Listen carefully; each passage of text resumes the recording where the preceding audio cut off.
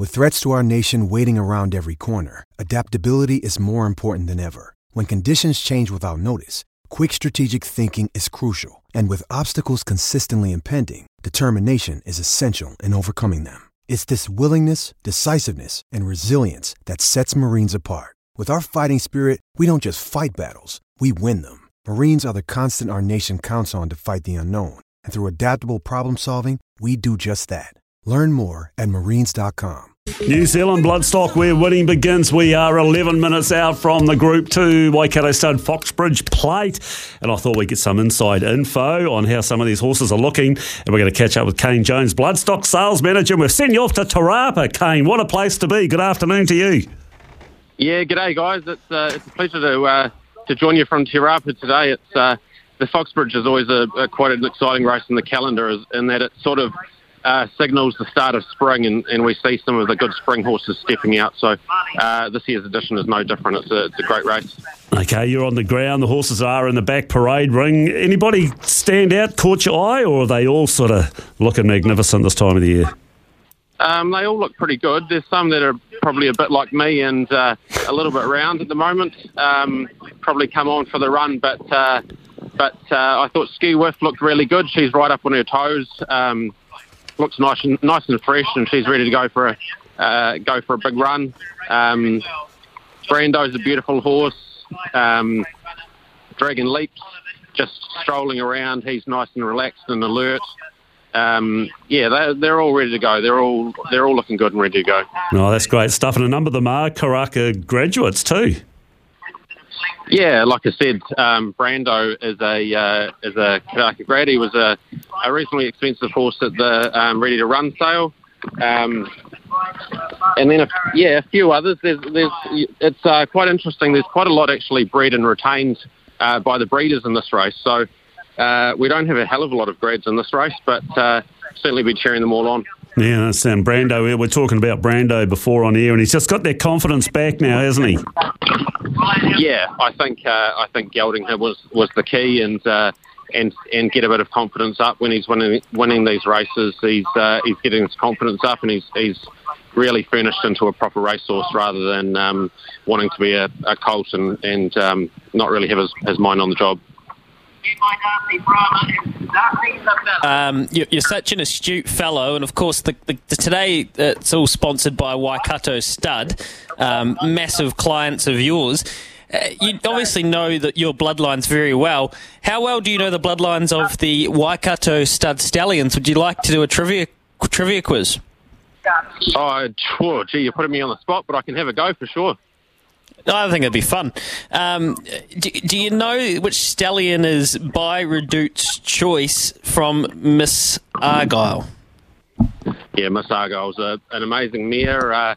She's left that quality Group 1 winner incentivised, and you're referring to a Drossen. He was a really fast horse himself, and he's a big chance at start. He's made a really good impression with his first crop, and I think it's all onwards and upwards for him. See, this is why I do it, because I know you're capable, and it just makes you sound like a genius, mate. You're too good for them. You're lengths ahead. What are you? Where are you at the moment? Obviously, everyone's folding down. You've been out and had a look to start divvying the yearlings up into their books, or are you just still doing that? Yeah, absolutely. It's quite a long sort of process. We started right at the start of August. We're about halfway through, or probably just over halfway through the process. We've looked at virtually all of the horses in the Auckland and Waikato area, and now we're sort of branching out a bit further out. Patrick Cunningham made a trip over to Gisborne the other day, and the team's making a little trip up to Northland, and I'll be heading down to the Taranaki and Central Districts and through the South Island over the next few weeks. So we've got about 1,750 odd horses to look at over the 7 weeks, so it's quite a big process, and we take it very, very seriously, because this is where the horses will be placed in Book 1 and 2 when we get to Karaka in January. You said 1,750 horses. That is a lot to look at, and some I doubt you'll go back and no doubt you'll go back and have a look at again, Kane. Hey, we're getting close to Te Rapa, the Foxbridge Plate, 6.5 minutes out. We'll let you go very shortly, but first a couple of exciting things. During the week, the first Kane New Zealand Bloodstock Insurance Series bonus was struck. Yeah, absolutely, and taken out by a great supporter of New Zealand Bloodstock and our insurance division in Te Akau. So they, for their horse winning midweek, they received a $22,000 bonus, which is enormous for a midweek race, especially. And we're just so thankful for Kane coming on board and supporting us with additional prize money. And it really is a great time to race the filly at the moment.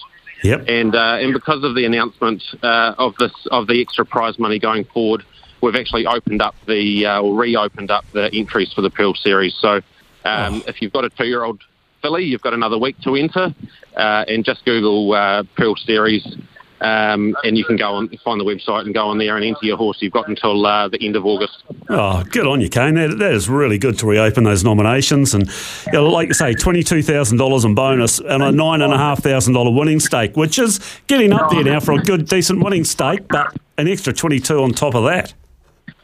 Yeah, absolutely. And like I said, it's there's probably never been a better time to race a filly at the moment. There's massive demand for these fillies, and especially fillies with good residual value. But to win a midweek race and receive a $22,000 bonus is massive, and it just gives everyone confidence from when they breed these horses, and if you do get a filly, to take them to the sale or race them and really be playing for some good prize money and some good bonuses. Okay, Kane, we'll let you get into the tote very shortly, but just touching on last week's success, how good Mr. Brightside and the PB Lawrence? Yeah, he's just an amazing horse. He's a marvel. He's a graduate of both New Zealand Bloodstock and Gavel House.